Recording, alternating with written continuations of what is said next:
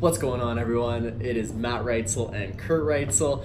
Quick housekeeping today. If you are on podcast or YouTube, check us out. We are the Reitzel Brothers. Make sure to go subscribe. We appreciate that for more great content. And also, we run the Tri-City Real Estate Investor Club in Kitchener-Waterloo-Cambridge, and that's on Facebook and on meetups.com. So if you're interested in being with like-minded investor individuals, let us know and we'll be sure to get you into those groups, okay? So today on our video, we are talking about why you might want to consider investing into multifamily real estate. We're going to talk about some of the pros at a very sort of basic level as to what the benefits are of investing in multifamily real estate. So let's roll straight into it with number one. So the first one that I like to talk about is it's valued based on the operations, which you have more control over. So the value of multifamily real estate is calculated based on how much money that property is making minus what expenses that the building has, and then you take it to a cap rate and then you get the value. So you actually have more control over the value of the building via what rents that you charge and how you manage your expenses, and basically that way you can actually control what the value of the property is, more so than single family properties where a 2-bedroom condo is valued just simply based on what other 2-bedroom condos have been selling like recently at that time. Yeah. Any thoughts you want to add to that? Yeah, sorry. I was just listening to you there. Yeah, I mean, I think at the end of the day, for investors that, I don't think there's a right or wrong, right? So these are just a couple of reasons why, investors really, sometimes consider going into multifamily, getting into bigger multifamily buildings in the Kitchener-Waterloo-Cambridge area. And I think the big part, like you were saying, right, is values based off of operations. And as an investor that is active buying properties, that's nice, right? Because you can go in there and decrease expenses, and you can go in there and increase rents every year, and that has an effect on the value of the property, right? Every year we have that rental guideline that the landlord tenant board and the government puts out for how much we can increase the rents every year. And I think that's really powerful, because if you have 50 units in a building and you do like it's 2.2% increase next year, and you have 50 units in a building and you increase the rent by 2.2 on all 50 units, and say they're all renting for $1,500 a month or whatever the case is, that adds a lot of value to the property, right? And I think Matt's pulling up the calculator right now to kind of give an idea of it, but that adds up. Now, yeah, something to really consider is a lot of investors don't increase the rents every year on multifamily, and then they end up in a bit of a pickle, when they go to sell, because the value isn't there because they didn't increase those rents.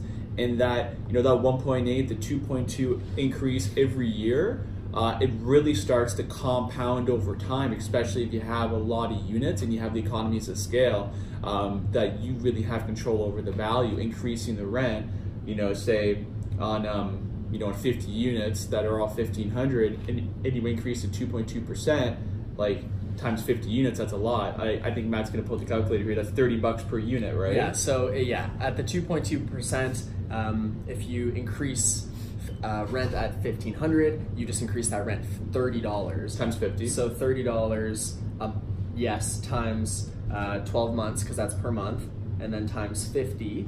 So that's $18,000 a year. Yeah. The income just increased, and then say you divide that by like a 5% cap rate.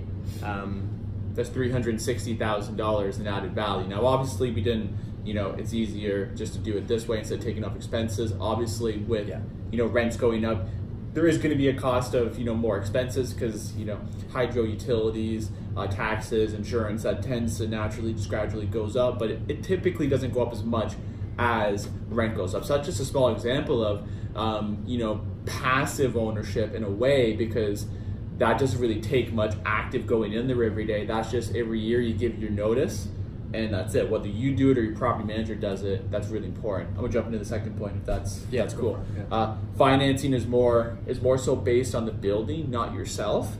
So every lender is different, but the number is around 6 units, give or take, where the value is more so based off of the building than you. you know, like on a duplex, on a triplex, they definitely take the rents into consideration, but they're really looking at how much income do you make, how much debt do you have, and then they work their ratios that way. When you're looking at a 50-unit building, you know, they're definitely going to look at your income. They're more so looking at your net worth in comparison to the mortgage, but also too, you know, they're just looking at the building, and not saying just, they're looking at the building at a higher percentage than versus you. Right, they're looking at the location, they're looking at how much occupancy it has, how attractive that building actually is, because as you said, they know that it's not you that's going to be making the monthly payments. Yeah. It's all the rent coming in that's going to be making those monthly payments. So how healthy is that building? Then you know, then they also turn and look at you and say, you know, have you managed something like this before? Or are you using professional property management? Because that all factors in as well. But yeah, definitely it's way more leaning on the side of how is this building doing? Is it going to be able to service itself? Because that's just what it does. It will be able to, especially if you run it properly. Right. And that was one of the things that Mike said, you know, on his apartment buildings when we interviewed him, just at our past meetup there, that he mentioned that, you know, I can continue to refinance this moving forward, and it's not really going to be based off of me, because they're going out, they're looking at the building. Now the building's worth 5, you know, he owes 3 on it.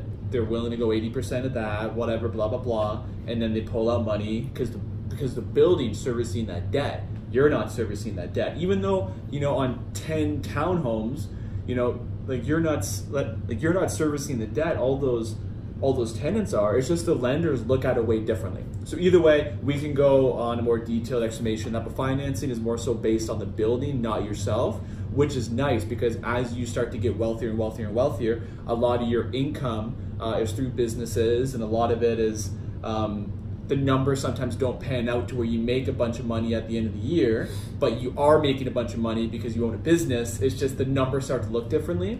So that's why multifamily can make a lot more sense, because on paper you might not be making a bunch of money, but in the business you are. This is a whole other conversation. So the third one is, it can be easier to raise private capital in the majority of situations. And what I mean by that is, if you have say a $10 million building under contract, the lender is willing to lend $8 million of that. So now you need to figure out $2 million in equity, whether that's partly coming from you, all of it's coming from you, or some of it, right? You can approach other investors in a lot of situations and say, hey, I have this $10 million building. I have a regular lender willing to give up to 80% of that. I need to figure out $2 million. Do you want to go in on it? Show the numbers on a big building to a bunch of private investors. And a lot of the times it's going to be easier to raise that money.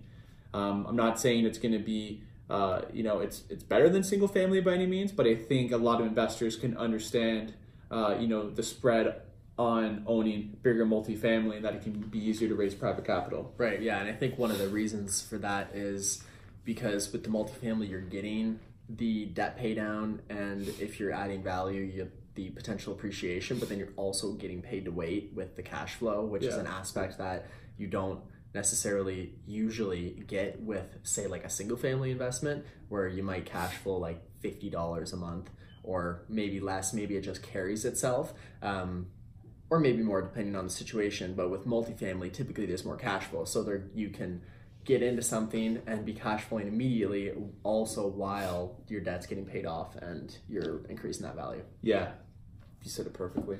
And I think too, just to kind of wrap up, a lot of the times there's more of a spread. So like you were saying, they could see the potential value add, and a lot of the times it's forced value add. So you're not just saying you're buying a bunch of single family homes and they're going to sell for $100,000 more. Well, how's that going to happen? On a $10 million apartment deal, you can say, well, if I increase rents by, the 2.2 or across 70 units, it's going to go up, 1.5. And a lot of investors can really understand that part, because you're forcing it. You're not allowing the market or kind of going by the market and just praying for it to happen. So anyways, those are 3 reasons why you should consider owning multifamily real estate in the Kitchener-Waterloo-Cambridge area. And at the end of the day, multifamily in general. Hope you found some value out of this. Remember, subscribe to the podcast, YouTube channel, and join our Tri-City Real Estate Investor Club. See you soon.